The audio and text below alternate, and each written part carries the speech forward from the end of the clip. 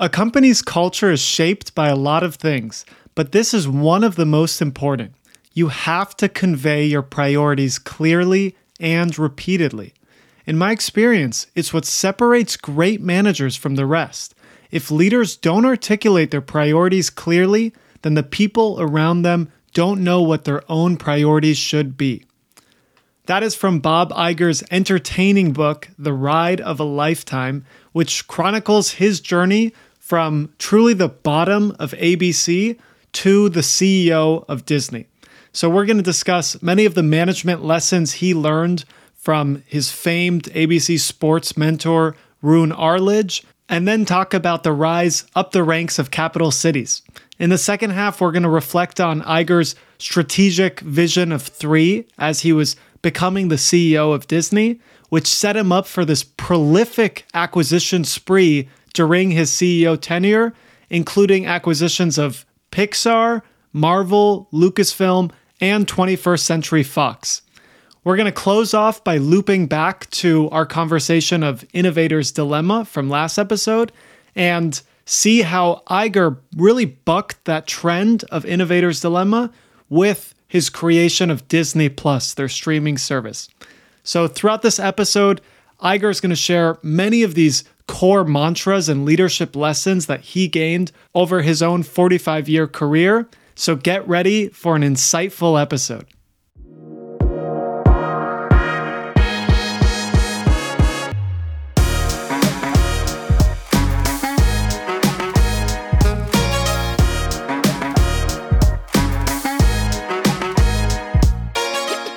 We'll start off in Iger's early life, where like John D. Rockefeller, he had to take this responsibility around the house because his dad, unfortunately, was dealing with these mental health problems at the time. I later learned that he'd been diagnosed with manic depression. As the older child, I bore the brunt of his emotional unpredictability. I never felt threatened by his moods, but I was acutely aware of his dark side and felt sad for him.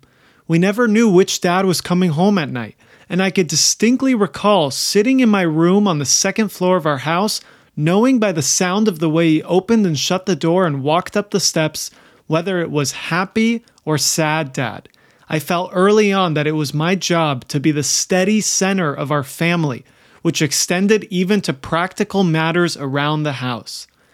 So we're seeing how, with Bob Iger, his dad's early failures in life and issues on a mental health side are motivating him to succeed and not to be a failure. He went on to say, "I was determined to work hard and learn as much as I could learn. And I think that too was related to my father, a function of never wanting to experience the same sense of failure that he felt about himself. I didn't have a clear sense of what success meant, no specific vision of being wealthy or powerful, but I was determined not to live a life of disappointment."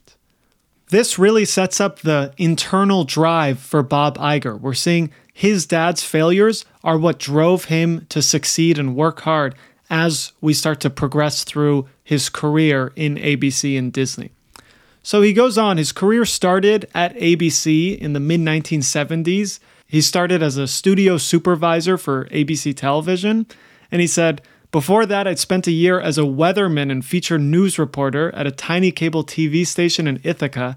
So he's emphasizing in the beginning how he truly started from the very bottom of the food chain. He was a weatherman, and then he was a studio supervisor, so one of the lowest rankings in ABC Television. One of the core lessons that he shares with us from a very, very early age is about working out and waking up early. He says, "To this day, I wake up nearly every morning at 4:15, though now I do it for selfish reasons, to have time to think and read and exercise before the demands of the day take over." This reminds me immediately of Ed Thorpe's phrase where he says, "An hour in the gym is one less day in the hospital." I've talked about exercise a lot on the podcast, and I think this is always one of the top priorities for us. Health in general is a top priority.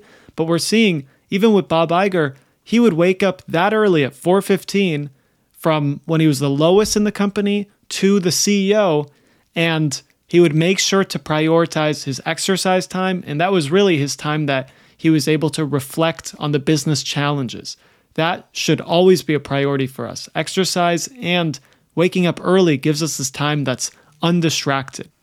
He goes on to describe his early experience working a Frank Sinatra concert and really seeing his future boss, Roone Arledge, in action. He said, "The night before the concert, they rehearsed the entire show. Howard Cosell kicked it off, introducing Frank onto the stage like a prize fighter. The stage itself was made to look like a boxing ring in the center of the arena. And then Frank came on and performed for nearly 2 hours.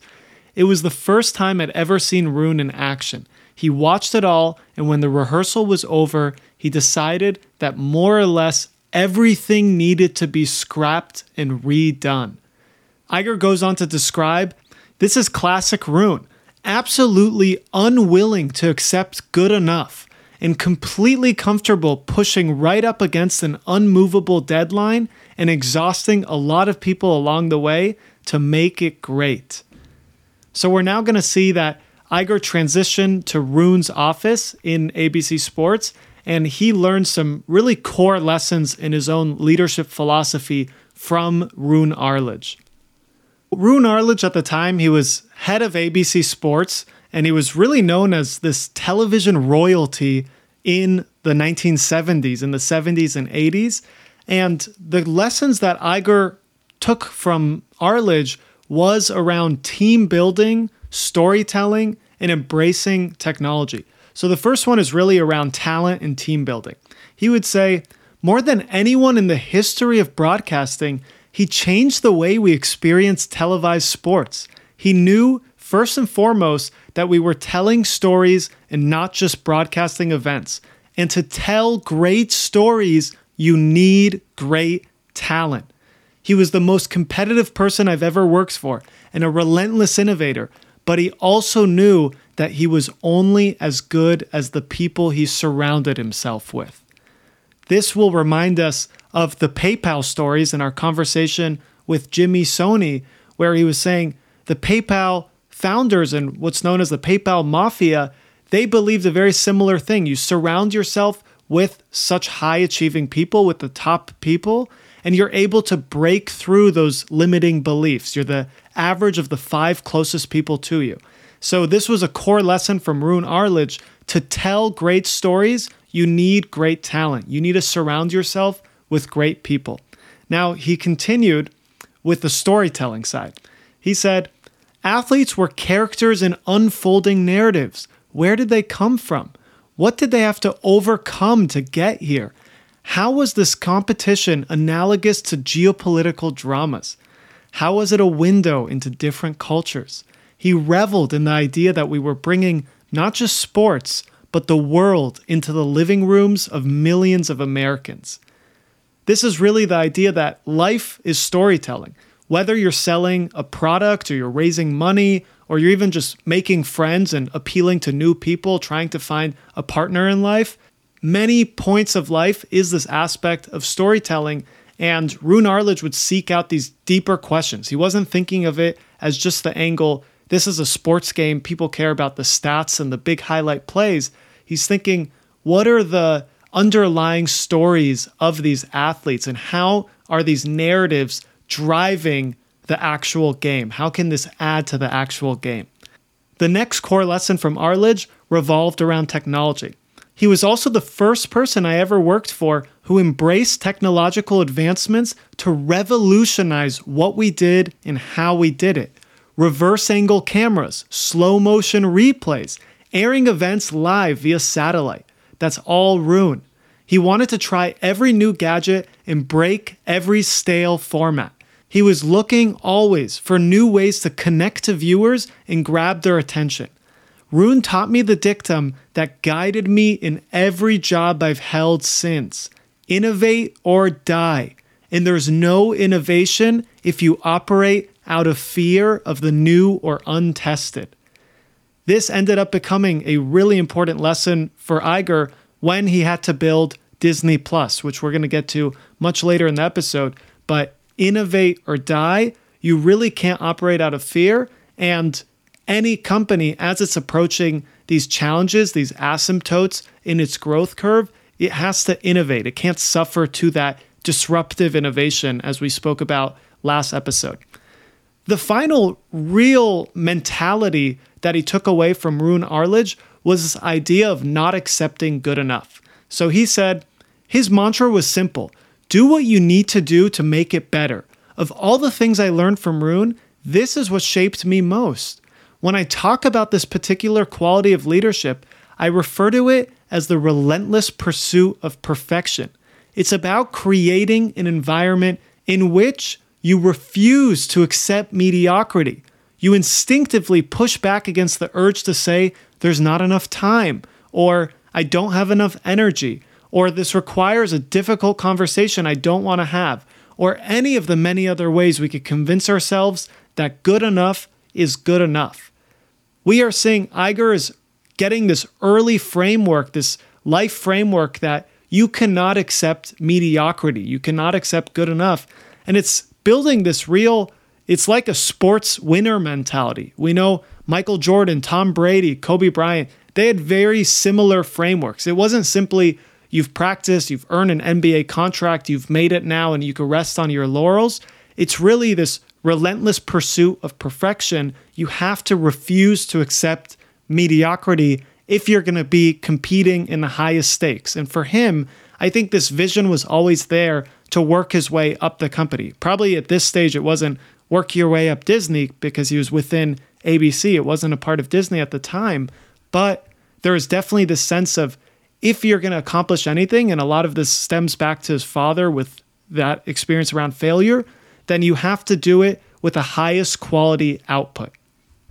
So we're now going to skip forward a few years to Capital Cities or Cap Cities' surprising acquisition of ABC. ABC was a much larger company, and Capital Cities, this small company, was able to come and really take in the much larger organization. So Iger wrote, in March 1985, I was 34 years old and had just been made vice president at ABC Sports when Leonard Goldenson, ABC's founder, chairman, and CEO, agreed to sell the corporation to a much smaller company, Capital Cities Communications. Cap Cities, as they were called, was a quarter the size of ABC, and they bought us for $3.5 billion. Everyone at ABC was blindsided by the announcement. How could a company like Cap Cities suddenly own a major television network? Who were these guys? How did this happen? These guys were Tom Murphy and Dan Burke. Over the years, they'd built Cap Cities, starting a small television station in Albany, New York, acquisition by acquisition. With help from Tom's close friend, Warren Buffett, who backed the $3.5 billion deal, they were able to swallow our much larger company. As Tom Murphy put it, they were the minnow that ate the whale.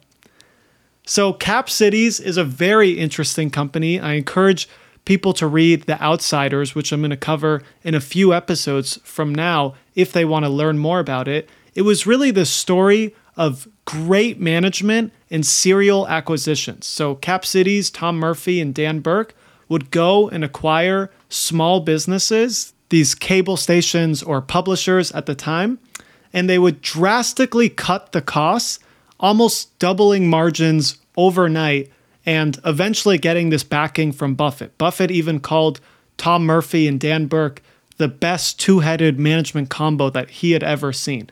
So it immediately appealed to Buffett because we know Buffett is a very cost-conscious investor. This type of framework was perfect for Buffett style. And then he saw their power, their management in even turning around a big company like ABC. It was struggling a bit at the time. Margins were eroding a little bit. So Buffett backed Cap Cities to go out and be the minnow that ate the whale, to go buy the larger company, integrate it into your firm, and increase their margins, change the company.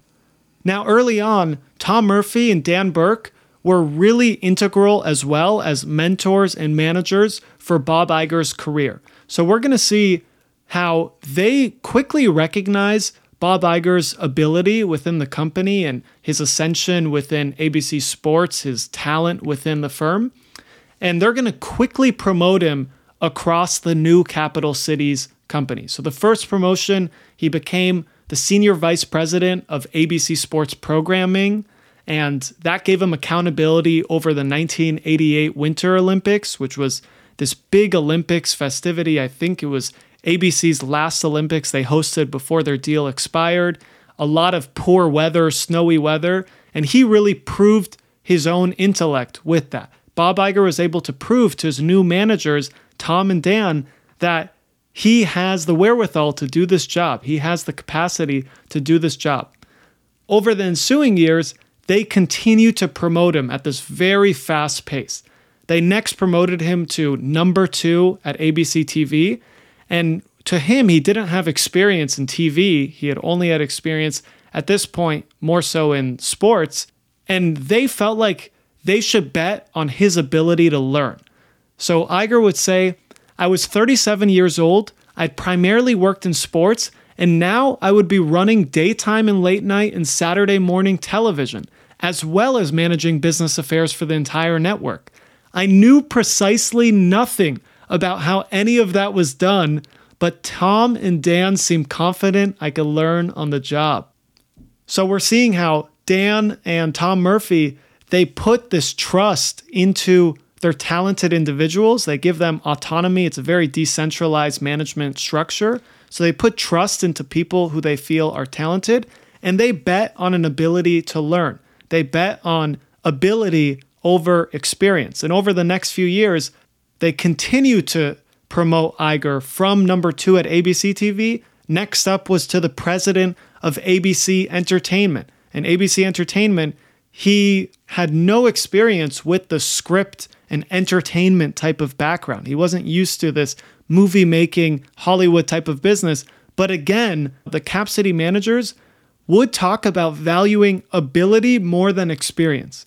And they believed in putting people in roles that required more of them than they knew they had in them. It wasn't that experience wasn't important, but they bet on brains, as they put it, and trusted that things would work out if they put talented people in positions where they could grow, even if they were in unfamiliar territory. So that ended up becoming a very important management framework for Bob Iger as well. He learned early on that these mentors of his are letting him rise up the ranks from SVP of ABC Sports Programming to number 2 at ABC TV. Next up, a couple of years later, to ABC Entertainment and the Hollywood script writing job of things. He was able to progress so quickly, and they bet on his experience because they were trusting his ability to learn. And he felt like he should do the same thing later in life when he was managing other creatives and other talented executives within Disney. And he describes really the most important thing in this new position. If you're put in a position where you don't have that prior experience, but you feel like you're smart, you're put in a position to learn quickly, he describes how to handle this situation. The first rule is not to fake anything. You have to be humble, and you can't pretend to be someone you're not or to know something you don't. There's nothing less confidence-inspiring than a person faking knowledge they don't possess. In this sense, he's urging you to really lean on the people around you, the people who have that prior experience and who've been in the roles for a while. You need to show them when you don't know something, you're able to pick it up from them, or you're able to ask them what is missing in your own knowledge framework. And with that, he was able to quickly come up to speed with the ABC Entertainment business, the movie writing business. He was able to lean on his next 2 people in command. He goes on to share how in his early experience at ABC Entertainment, he approved this big project that ended up being a very big flop. It was called Cop Rock. It was supposed to be this musical style police show, like a Cops type of show, but suddenly they would break out into a musical arrangement. And it really didn't do well. But as he's reflecting on these times, he shares how a core learning was how important risk-taking was in these new roles, and especially in creative roles like the job he was in then, the entertainment job. He would say, of all the lessons I learned in that first year running primetime, the need to be comfortable with failure was the most profound. Not with lack of effort, but with the unavoidable truth that if you want innovation, and you should always, you need to give permission to fail. This is, again, that lesson we're seeing from Rune Arledge. Innovate or die, and with that comes you need to be willing to accept failure. You're going to fail. You need to take risks. You can't be super conservative in this creative role. Now, he continued to impress Tom Murphy and Dan Burke. They kept moving up the pole chain of the Capital Cities company, the combined Cap Cities ABC company. Eventually, they put him in the president of ABC role, so really running all of what was ABC. And then Dan Burke wanted to retire. He felt like it was time for him to walk away. So Tom Murphy asked Bob Iger multiple times if he could fill that position, if he could really step into that role as COO of Capital Cities once Dan Burke retired. And he was really becoming groomed to be the next CEO of Cap Cities. Tom Murphy was also thinking about retiring in the next few years.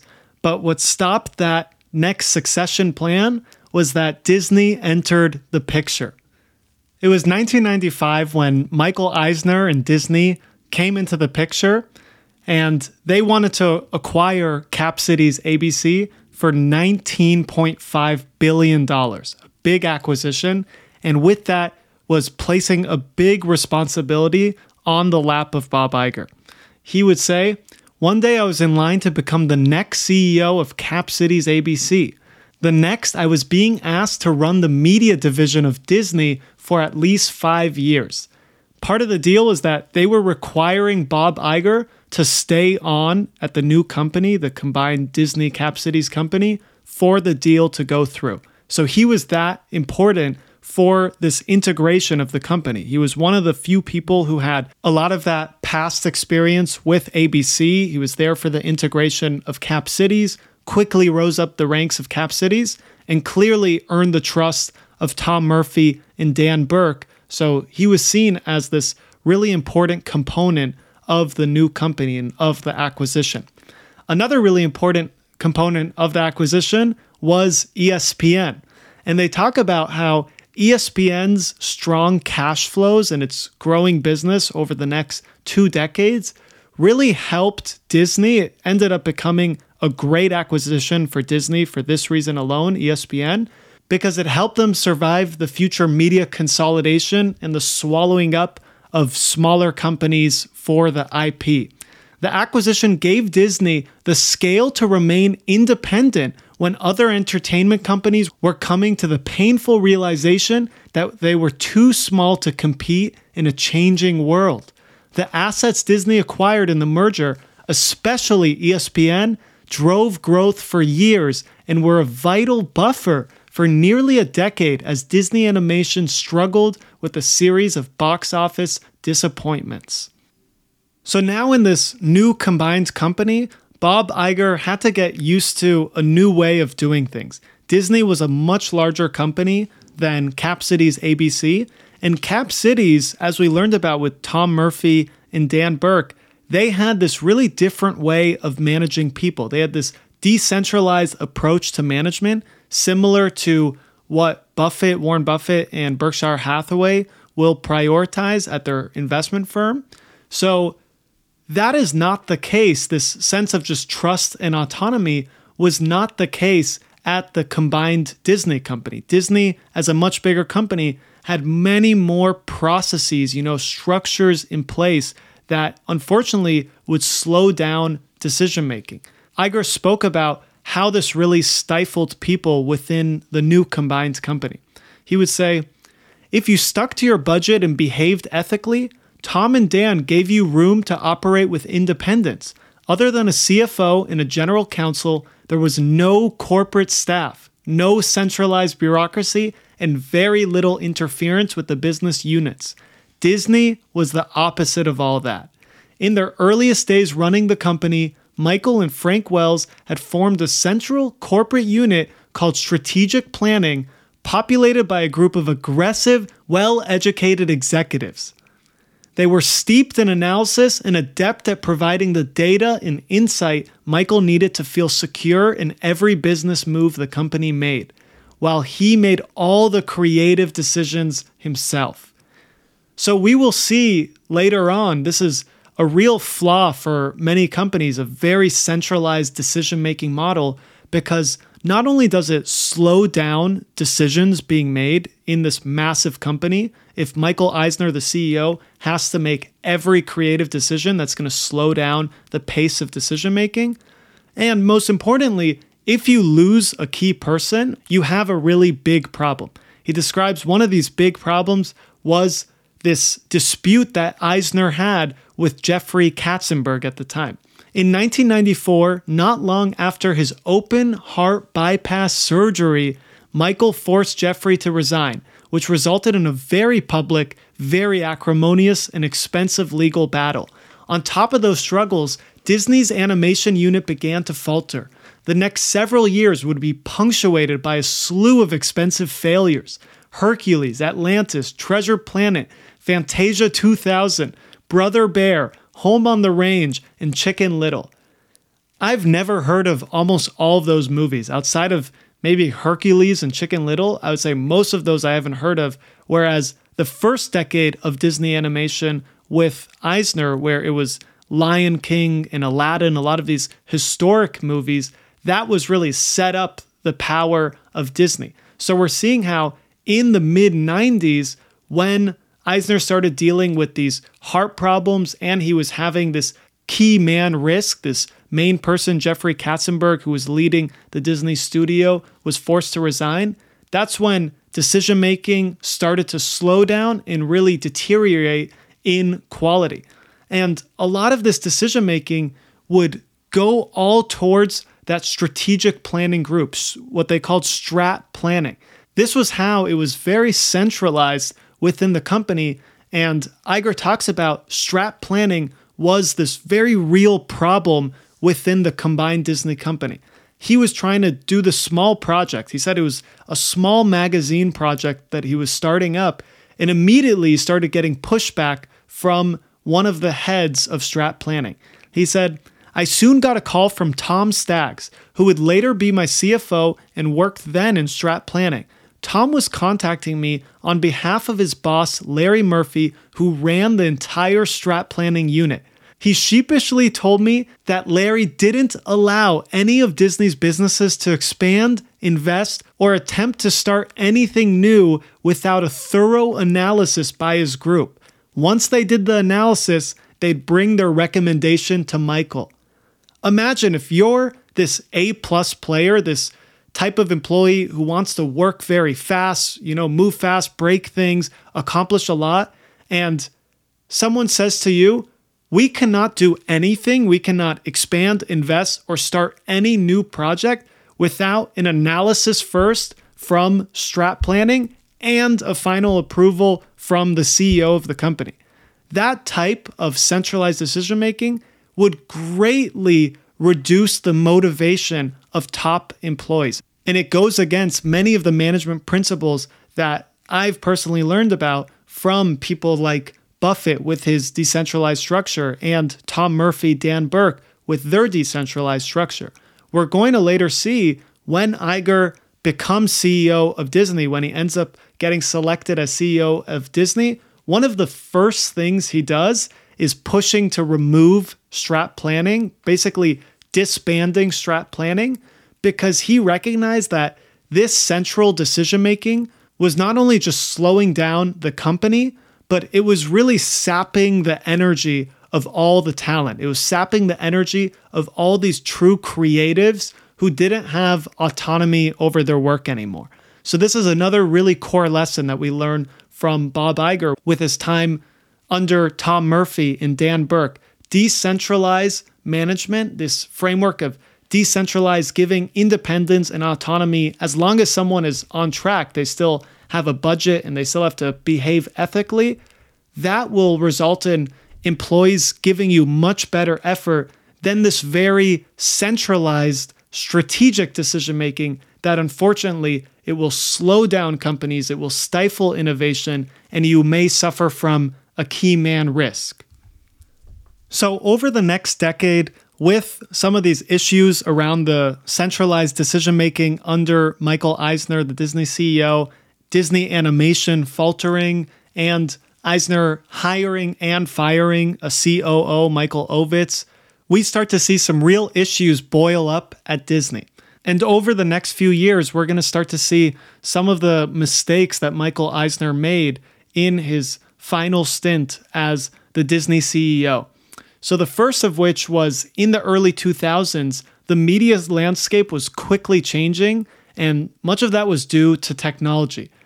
There was no one who embodied that change more than Steve Jobs, who in addition to running Apple, was the CEO of Pixar, our most important and most successful creative partner. In the mid-90s, Disney had made a deal with Pixar to co-produce, market, and distribute 5 of their films. Toy Story was released in 1995 under a previous deal. It was the first full-length, digitally animated feature film, a seismic creative and technological leap, and it grossed nearly $400 million worldwide. Toy Story was followed by 2 more successes, A Bug's Life in 1998 and Monsters, Inc. in 2001. Taken together, those 3 movies grossed well over $1 billion worldwide and established Pixar at a time when Disney Animation was beginning to falter as the future of animation. So we're seeing here, Pixar is becoming the top animation player with their new animation technology, and we're going to go into much further depth with that next episode with Creativity Inc. by the Pixar founder. But Pixar was becoming the top player in animation when, in the 80s, Disney was really the king of animation. And it was interesting because in the beginning, Pixar was, in many ways, this innovator's dilemma. It was using worse technology. No one really expected it. It was the new company, and they had to make a small deal, this distribution deal with Disney to distribute and co-produce, market all the different Pixar films for the first 5 films and own the sequel rights. But at this point, in the early 2000s, it was clear that Pixar was the future of animation. And the issue was Michael Eisner and Steve Jobs started fighting more often. They both had these egos on the line, and they were fighting more often because Eisner had built up Disney Animation into what it was, and Steve Jobs felt like Pixar needed the respect itself. He felt like Pixar was getting disrespected by Disney, which at this time in 2000s wasn't creating the quality of output as it was in the 80s. So this really marked the beginning of the end for Eisner's CEO reign. He was getting into these fights with Steve Jobs, who was becoming, with Pixar, one of their most important allies. And Iger would go on to say, but it was clear that Pixar was gaining swagger as Disney was losing it. And these 2 strong-willed personalities were destined to battle each other for supremacy. Their relationship just continued to deteriorate over the next few years to the point that Jobs said he doesn't expect to ever work with Disney again. He said, after 10 months of trying to strike a deal, we're moving on. It's a shame Disney won't be participating in Pixar's future successes. So that, for one, is this big blow for Michael Eisner's leadership career. He's now getting in fights with Steve Jobs, the CEO of their most important partner, and the true pride and joy of Disney, the Disney animation that it was built on originally with Mickey Mouse, is not the future of animation anymore. So that was a big issue for Michael Eisner, and it led to Disney's stock price dropping, shareholder selling, and eventually this really bad battle, a years-long battle with Roy Disney, who was the nephew of Walt Disney. And Roy Disney started really pushing this campaign for Eisner to retire as CEO. He created what he called the Save Disney campaign. So imagine the family member of the company your CEO, your representative of, he's calling for the public to turn on you, to save Disney, for you to retire as CEO. So Eisner was really not handling this period very well. He was continuing his fight with Steve Jobs. He wasn't really reaching a middle ground in negotiations. Roy Disney continued to urge the public to vote against Michael Eisner as CEO. And it reached really the boiling point after a big shareholders meeting in 2004, where Roy Disney laid his case. He had this speech where he laid his case to all the shareholders of Disney against Michael Eisner, and 43% of the shareholders voted no confidence for Eisner as CEO, which is a very high percentage. So after that vote, I think Eisner had recognized that, unfortunately, he hadn't been making the right moves. Disney Animation had struggled thus far. He had gotten in this really negative relationship with Steve Jobs, who was a critical partner of Disney's, the Pixar partner, and expected not to work together in the future anymore. So the Disney board at this point decided that he had to be stripped of his chairman title. It was kind of that first strike, but soon later that year, he decided to step away once his contract ends. He really had realized there's no way to keep fighting this. If Roy Disney keeps pushing for him to be kicked out and so much of the shareholders don't believe in his abilities anymore, it may just be time for him to walk away and for the board to find a successor. So with that, the board was looking for this person in 2005. They were interviewing different people to replace Michael Eisner once he steps away by the end of 2005, beginning of 2006. And most of the board felt that it's necessary for the new CEO to be an outside candidate. Obviously, anyone close to Eisner during this really bad run of management would have that stain on their back also. And Iger, at this point, he was COO of the company. He was number 2 of the company.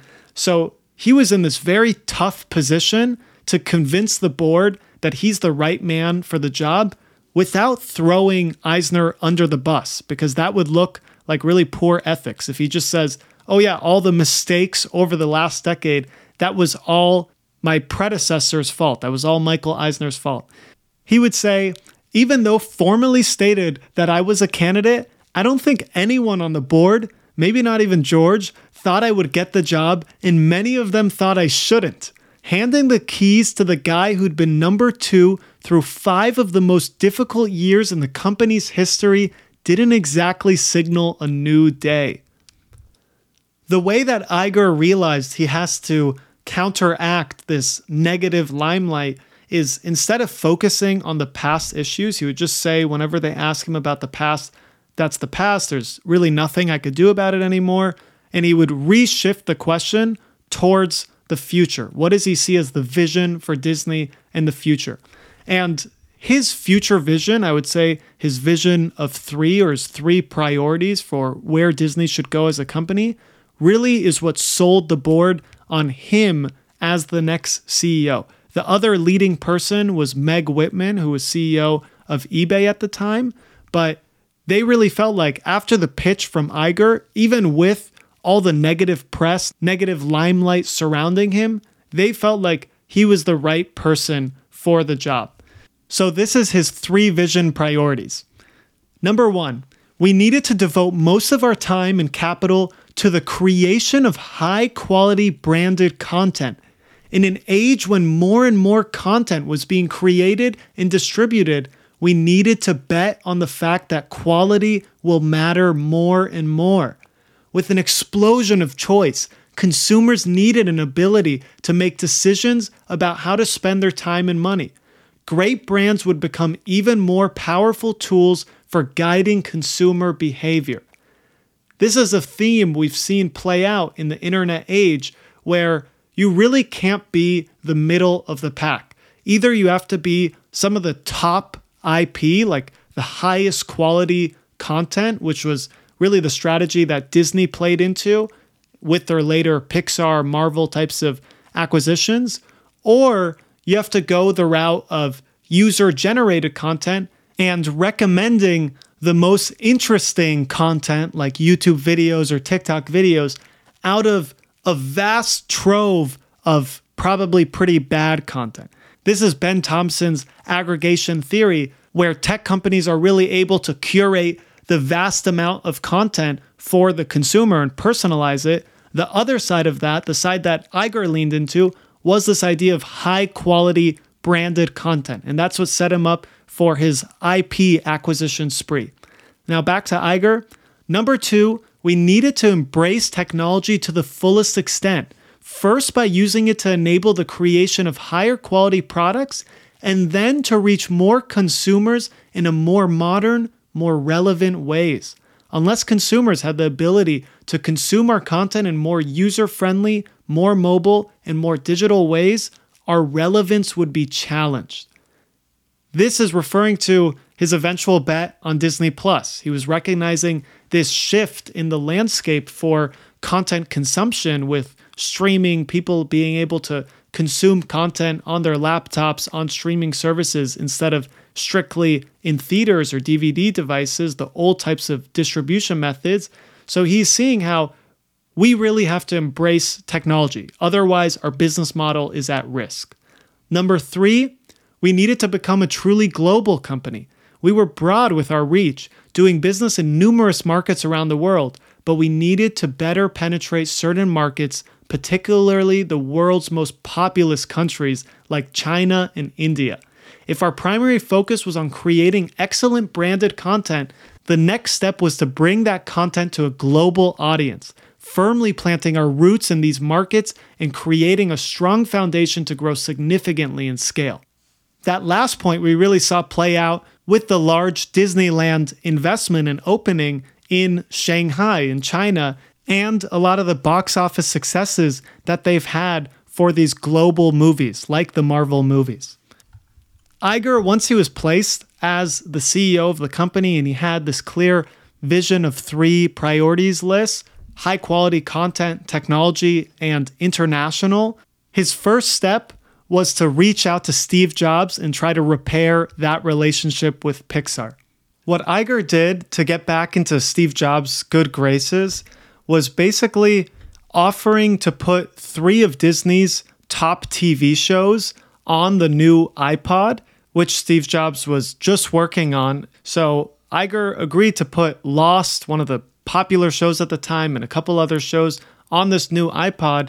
And that was really this olive branch to Steve Jobs. It was showing him that you could trust Iger and Disney again. After that, with Steve Jobs and Pixar in the back of Iger's mind, he was touring one of the Disneylands and he was starting to notice that all the characters that kids were dressing up as and the most prominent characters at the park were all the new Pixar characters, like the Toy Story characters, Andy and Buzz Lightyear, and like the Monsters, Inc. character. So at this point, Iger realized that acquiring Pixar would be the best step forward for Disney. And he wanted to show the board how bad of a position Disney Animation was in at the time. The board didn't really understand. They knew that they had suffered from a lot of misfires, but they didn't really know how bad of a position it was in. So Iger told his team to put together this whole report showing where is Disney Animation today, where was it over the last decade. And the picture of that presentation was basically that over the last decade, Disney Animation had lost $400 million on $1 billion budget. So it had spent $1 billion on new movies and content, Hercules, all those other movies we mentioned, and cumulatively it had lost money on those movies. It wasn't successful investments. So he was able to show the board how critical all these characters in the Pixar universe is and how much Disney Animation is suffering. And now it was at the point where he was pitching them, Disney should acquire Pixar. This is how we revitalize Disney Animation and acquire the future of animation as we know now. Pixar had become the future of animation. He said, I pointed out to the board that as animation goes, so goes the company. In many respects, Disney Animation was the brand. It was the fuel that powered many of our other businesses, including consumer products, television, and theme parks. And over the last 10 years, the brand had suffered a lot. So his total pitch to the board was that they should fully buy out Pixar, which was a big proposition. Pixar was no small company anymore in the mid-2000s. So he ended up creating this agreement with Steve Jobs after convincing Steve Jobs that they would buy Pixar for about $7.4 billion. And that was roughly $6.4 billion when you consider the cash that Pixar had in the bank. But his rationale, Iger's rationale with this acquisition, it may seem expensive. He was certainly criticized for the high dollar amount at the time, was that not only would it bring what Pixar called their brain trust of animation talent to Disney now, you would have access to the sequels, future sequels of Toy Story and Cars and The Incredibles, Monsters, Inc., all these movies. You have that core high quality IP, but also the talent, the top talent of Pixar, John Lasseter, who was the creative side, and Ed Catmull, who really created the computer animation. He realized that he could put them in charge of Disney animation as well, and they would revitalize Disney animation. So it was not just an acquisition of Pixar, because when the two companies come together, it would also completely turn around their own firm, Disney Animation, which was a stalwart back in its day. It had many of the big hits like Beauty and the Beast and Lion King and Aladdin. So it's able to bring Disney Animation back to that point with the new leadership, the Pixar leadership in place. And that has certainly happened. We've seen over the last few years some of the biggest animation movies like the Frozen movies and like Encanto came out of Disney Animation. That didn't come out of Pixar. We could also recognize how this in many ways was another form of an innovator's dilemma. In the very beginning, when Disney first started working with Pixar, it was this new form of computer animation. Disney had always done other sketch-drawn methods of animation, so it was a new form of animation. It was worse at first. It was this disruptive technology, but its pace of improvement was faster than the sketch animation as computers were getting better, and Ed Catmull was working on the technology with his fellow grad students. The capabilities were getting much better, so it was becoming this true innovator's dilemma for Disney, and clearly their Disney animation business was suffering because of it. And Iger realized, how do we solve innovator's dilemma? How did Christensen say that one of the ways we could solve this innovator's dilemma? It's to acquire a small company that is specializing in that disruptive innovation and let them be independent. Keep them independent. Let them have that autonomy. And that is really what convinced Pixar and Steve Jobs that this is the right acquisition for them. Bob Iger, when he was pitching Steve Jobs, he really played up to his past background on the other side of the acquisition. Keep in mind, he was both acquired when he was at ABC by Capital Cities, and he was acquired when he was at Capital Cities by Disney. So he basically said to Jobs, he said, I know what it's like to be taken over by another company. Even if it isn't purposeful, the buyer often destroys the culture of the company it's buying, and that destroys value. In most cases, what they're really acquiring is people. In a creative business, that's where the value truly lies. He was showing Jobs that he understands the Pixar creative talent is the real juice and energy of this acquisition. And he recognized this is a disruptive threat for my business, but I'm going to keep you independent. I'm not going to try to completely change your culture and try to integrate you fully into Disney. All I'm going to do is get the top talent, John Lasseter and Ed Catmull, and have them review Disney animation as well. But outside of that, Pixar is going to operate as its own division. It's going to make its own films, and Pixar has continued to be an incredibly successful investment for Disney ever since they acquired it back then. Once he completed the Pixar acquisition, he continued to think about how can he build out this high quality content, this high quality IP. Who possessed great IP that could have applications across the full range of our business? Two companies came immediately to mind: Marvel Entertainment and Lucasfilm. I wasn't steeped in Marvel lore, but you didn't have to be a lifelong reader of the comics to know it was a trove of compelling characters and stories that would plug easily into our movie, television, theme park, and consumer products businesses. So he is doubling down on this IP, high quality content strategy, even though Marvel at the time, they had actually licensed away their rights, they'd given away the rights to many of the top characters in the Marvel Cinematic Universe. Spider-Man was with Sony, X-Men was with Fox at the time, so some of these most popular characters weren't even part of Marvel, and a lot of people thought it may not be smart to go after Marvel because how many great comic characters do they really have left? They've given away all their best characters. Iger recognized that within this trove of comics, there are hundreds of new characters that we could create storylines around.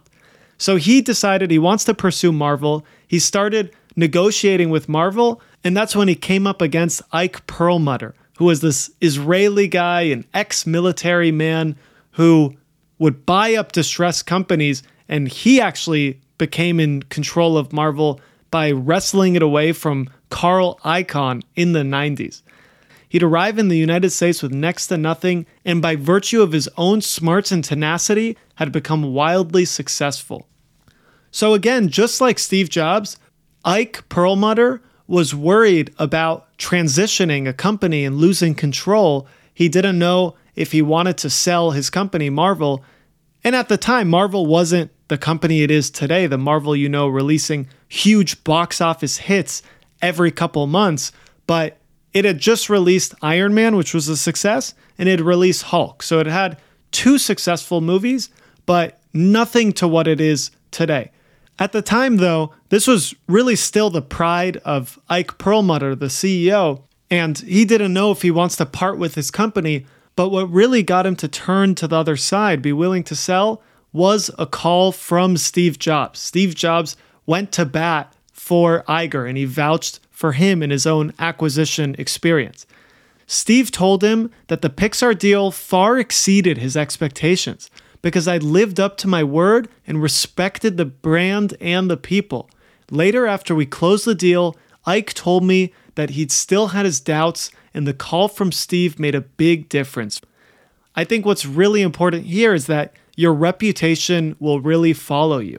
If you treat people the right way, and Iger talks a lot within the book about treating people with respect and with integrity, but if you treat people the right way, that reputation will follow you, both in interviews, when you're trying to acquire new companies, when you want to date people, that reputation follows you. People hear about how you act towards others, and it's a reflection of you. So we see Steve Jobs vouching for Bob Iger helped him end up getting the Marvel acquisition, which was a similarly massive acquisition for Disney. Ike got what he wanted. He stayed in charge, stayed involved with the new intertwined Marvel. Kevin Feige, he's the one who became really head of the Marvel Cinematic Universe and created this web of different characters, devising what was later, as we know, the Avengers, bringing a bunch of stars into a single movie, crossing stories between the different movies. So it created this whole web that people continue to be very interested in. I'm a big Marvel and Pixar and Star Wars fan, so the Disney episode is right up my wheelhouse, really.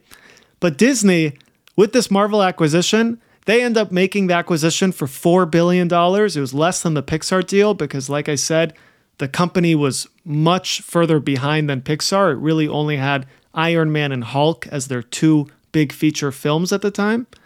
But since this day, Marvel, they've spent a total of about $10 billion in combined $4 billion acquisition costs and another $6 billion of movie production costs. And they have north of $26 billion in box office revenue. And as we know, they have many huge hits from the Marvel Cinematic Universe, like the Avengers movies, Avengers Endgame and Black Panther, Captain America Civil War. So we see these Marvel movies are some of the few movies that, even post-pandemic, continue to be the hits. All of that goes back to Iger's strategy of high-quality content. The last of Iger's big three IP high-quality content acquisitions was of Lucasfilm in the Star Wars brand. So this story will also reinforce that idea that we just shared. Reputation will follow you around even decades later. Iger shared some of his conversation with George Lucas. This is how it went down. He nodded as I talked. "I'm not really ready to sell," he said, "but you're right. And if I decide to, there isn't anyone I want to sell to but you." He recalled young Indiana Jones and how much he had appreciated that I'd given the show a chance, even when it didn't have the ratings. And then he brought up what we'd done with Pixar, which at some point Steve must have spoken to him about. "You did that right," he said. "You took care of them. If I get around to it, you're the only call I'll make." Young Indiana Jones was basically Bob Iger was working with George Lucas in the 80s, and it was a show that didn't do very well, but Bob Iger ended up giving him a second season.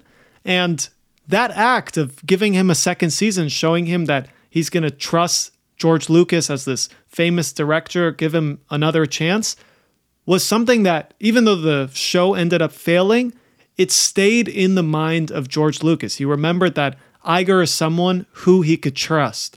Lucas would believe that his baby would be in good hands at Disney, as Iger would say. His baby would be in good hands at Disney. Lucasfilm and Star Wars would be in good hands with his trusted peer, Bob Iger. So George Lucas, they continued negotiating with Star Wars. They were asking for the Pixar deal, which is basically a $7.5 billion deal. Iger immediately pretty much turned that down. He said, "We already sensed Lucasfilm was potentially quite valuable for us, but it wasn't worth $7.4 billion, at least not based on our analysis at that point. When we were pursuing Pixar, there were 6 movies already in varying stages of production. Pixar also came with a big group of world-class engineers, seasoned directors, artists and writers, and a real production infrastructure." So this was a more challenging acquisition, Lucasfilm, because, again, he was really taking the baby of George Lucas. Star Wars was the thing he had worked on almost all his life.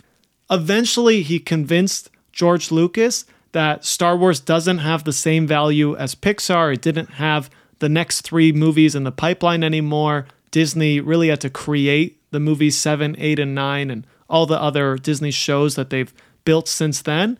But it does have this very valuable brand. You are buying this valuable IP. So he ended up completing that acquisition a little bit over $4 billion, about $4.05 billion, as a signal a little bit to Marvel. He wanted to get at least more than Marvel. If he's not going to get Pixar money, then at least he gets more than Marvel. But this completes this 3-pronged IP acquisition strategy, and now we're seeing Iger's vision really shape into place. He bought Pixar, which revived Disney Animation. As Disney Animation goes, so does the company. So he's righting the ship of the company with Disney Animation and Pixar, really the future of animation at this time now. He brought in Marvel, which became the big winner of the comic book and the superhero last decade. And then he brought Star Wars with its incredibly devoted fan base and rich fantasy lore. The next step of Iger's vision of 3 was integrating and enabling technology, new forms of distribution with technology to the end consumer. So we were seeing in the early decade, in the early 2010s, Netflix was starting to push up its streaming offerings, and it was really the only streaming provider. And streaming was really this disruptive innovation. As we go back to the Innovator's Dilemma episode, it was this disruptive innovation compared to the legacy cable providers. In the beginning, customers may look at streaming and they may see slower load times or worse quality content or just limited selection. Netflix obviously didn't have the same selection that a typical cable provider has in the beginning. As we know with disruptive innovations, if the pace of innovation is fast enough, it will eventually it will intersect with that sustaining technology. So we've seen over the last few years, and especially now, we're in this, what people call the streaming wars. The technology, streaming technology, has improved so much. It's improved at a faster rate that now people certainly have good enough quality graphics on streaming technology. And certainly there's good selection and load time is definitely fast enough. But now people aren't looking at the actual functionality because streaming matches cable's functionality.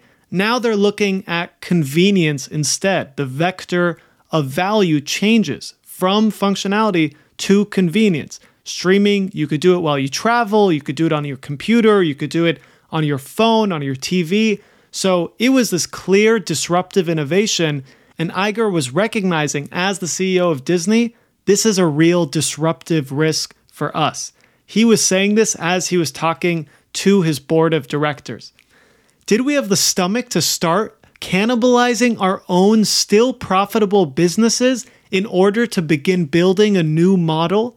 Could we disrupt ourselves, and would Wall Street tolerate the losses that we would inevitably incur as we try to truly modernize and transform the company?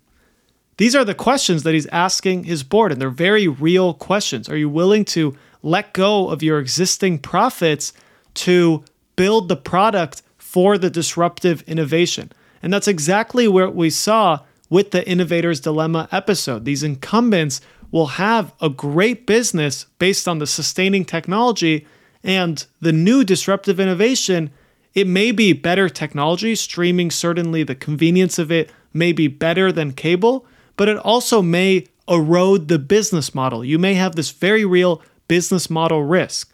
The business model risk for Disney was that they were getting a lot of money from Netflix at the time.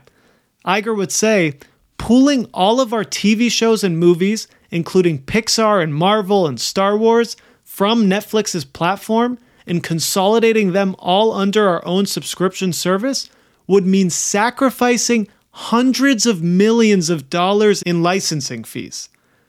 So we are clearly seeing there is a very real business model erosion that you have to be comfortable with if you are an incumbent who is going to go after a disruptive technology.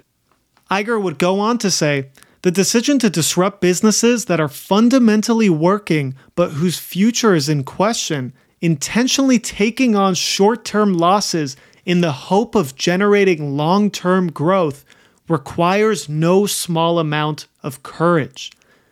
This reminds me of the Hard Things About Hard Things episode. Ben Horowitz, famous VC and startup founder, who was also encouraging us as managers that we need to have courage to take the risks and make the hard decisions. And we're seeing here with Iger as well, you really need to have courage to face up against these disruptive innovations.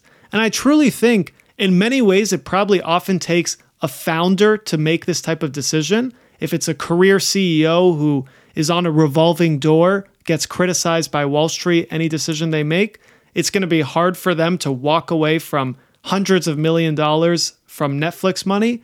But luckily, Iger at this point in the 2015-2016 period, he was now really a safe CEO. He had been there for a decade. He had proven himself with the Pixar acquisition, turning around Disney Animation.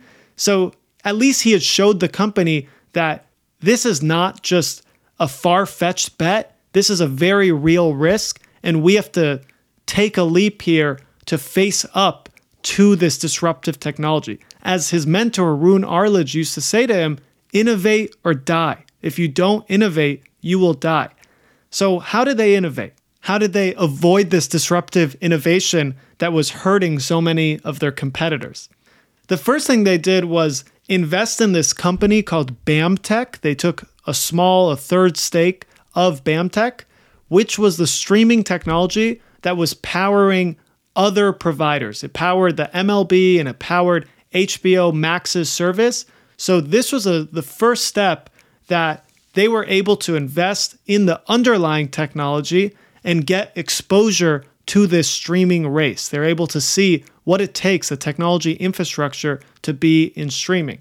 And Iger would go on to say, as they got a controlling stake in BAMTech, That is what allowed them to launch Disney Plus and ESPN Plus as these direct-to-consumer apps. So they took a small stake of BAMTech. Over the next year or so, they slowly increased their position. They saw that streaming is becoming more and more of a disruptive threat. The board was understanding the real issue here. And Iger was recognizing the big risk of disruptive innovation. He gave this amazing speech to the board about literally innovator's dilemma. I know why companies fail to innovate, I said to them at one point. It's tradition.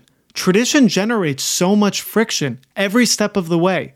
I talked about the investment community, which so often punishes established companies for reducing profits under any circumstances, which often leads businesses to play it safe and keep doing what they've been doing rather than spend capital in order to generate long-term growth or adapt to change.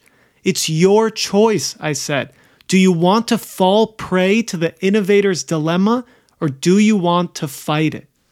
This is textbook Clayton Christensen. He is pointing out how many businesses, they have those rational manager incentives in place where they have high profit margins and high revenues growth that they have to keep up. So they play it safe with their sustaining innovations, and they don't invest or pursue those lower margin, those newer projects that are potentially disruptive to their sustaining innovation.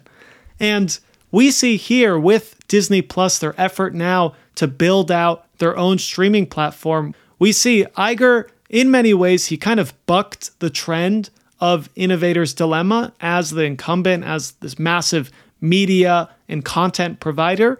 But as we saw from the innovator's dilemma, even when the incumbents buck the trend, it usually happens a little late, and it oftentimes results in the innovator only surviving the next era, not necessarily leading it.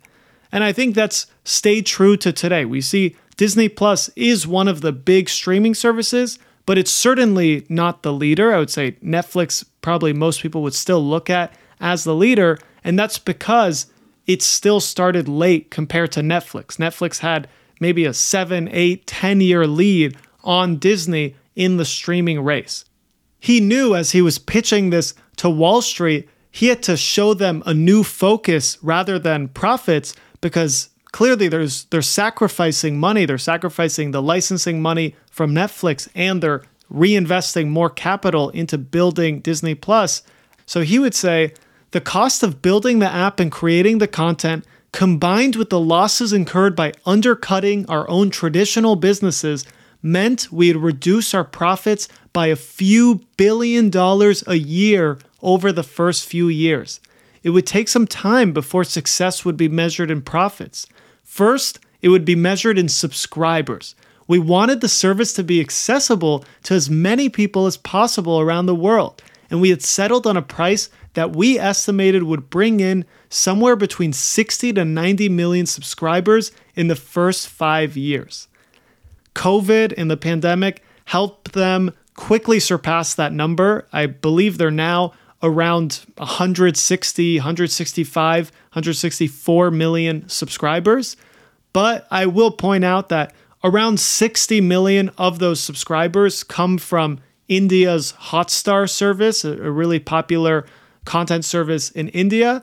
And those subscribers are at a much lower revenue base per user, ARPU it's called, than customers in the US. In India, the average cost is around $1.20 for the Hotstar service. So 60 million people are paying around $120 versus another 100 million in the US and in kind of the West Coast nations may be paying closer to their $8 a month or $7 a month ad-supported or non-ad-supported plans. So Disney definitely did well with their subscriber number. They surpassed their subscriber number, and now the target is higher if you look at it. But a big issue today when people look at the streaming wars, they've been successful in stopping the innovator's dilemma. They're clearly a competitor in the streaming wars. The real problem is that everyone now is a competitor in the streaming wars. After Disney did it, Peacock came out with one, Paramount Plus came out with one. So now there's really a lot of different players in this streaming wars, and many of them are not profitable. Many of them are still taking those operating losses. It's hurting their old incumbent businesses. But on the brighter hand of things, I would say Disney Plus is probably in one of the better positions as this big content provider alongside Netflix. It's probably well positioned to buy up other providers, or at least benefit once companies realize this simply isn't going to work. The math and profitability isn't going to work for a small streaming service once the streaming wars slow down and consolidation really begins. So Iger successfully helped the large incumbent company avoid the innovator's dilemma. He knew about innovator's dilemma. He laid it out greatly in his speech to the board, and he kept in his mind his simple framework: innovate or die. We may have to have the courage in these tough times and take on short-term losses in pursuit of long-term growth or adapting to change. The final acquisition of Iger's CEO tenure was that of 21st Century Fox, which was a much bigger acquisition than his three previously, bigger than all three of them combined, actually.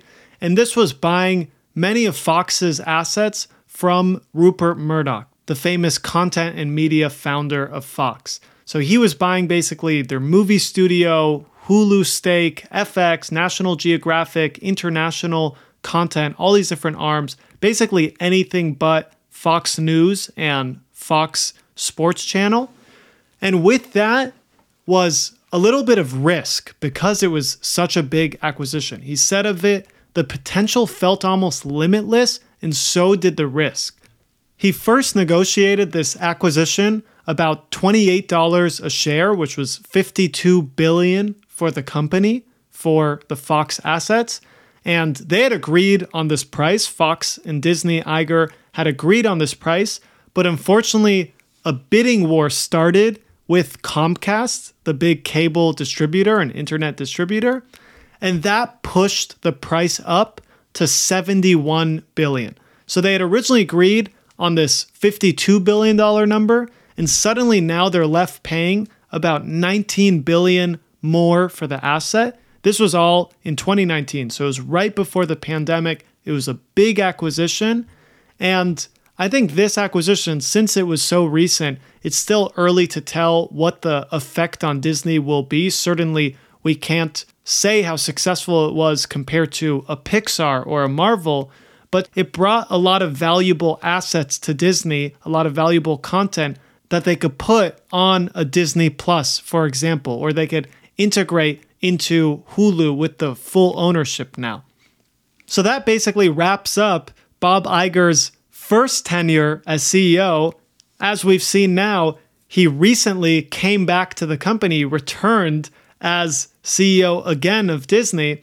And really, I think the reason he's coming back is because the succession plan with Bob Chapek didn't seem to work out. So I think part of it is Iger wants to come back and ensure the right succession plan this time, put the right person in charge of Disney, and improve Disney Plus's profitability. Like we said, the streaming wars, a lot of these companies are not profitable right now, and it's kind of a money pit. But I think with his track record, analysts are going to give him much more leeway than they would have Bob Chapek. He's going to see much more ability to make those creative decisions and those risks, like we saw with Disney Plus. That was a big jump, an innovator's dilemma type of jump. But Iger will get the ability to make these tough decisions where it is necessary. Now, the main leadership lessons and mantras that I took away from Bob Iger throughout his book, and we've shared it across the episode, are these. To tell great stories, you need great talent. Innovate or die. Refuse to accept mediocrity. Take responsibility when you screw up. Value ability more than experience. Become comfortable with failure. Convey your priorities clearly and repeatedly. And finally, lead with integrity and respect. So that wraps up Bob Iger's book, A Ride of a Lifetime. He's a hero in my book. As you could tell, I'm a big fan of Pixar, Marvel, Star Wars. And he definitely shared so many great lessons that we could learn about managing people and taking risks, taking these creative risks, innovating or dying. We could end on a final lesson from him. If you're in the business of making something, be in the business of making something great. I hope you guys learned a lot, and thanks again for listening.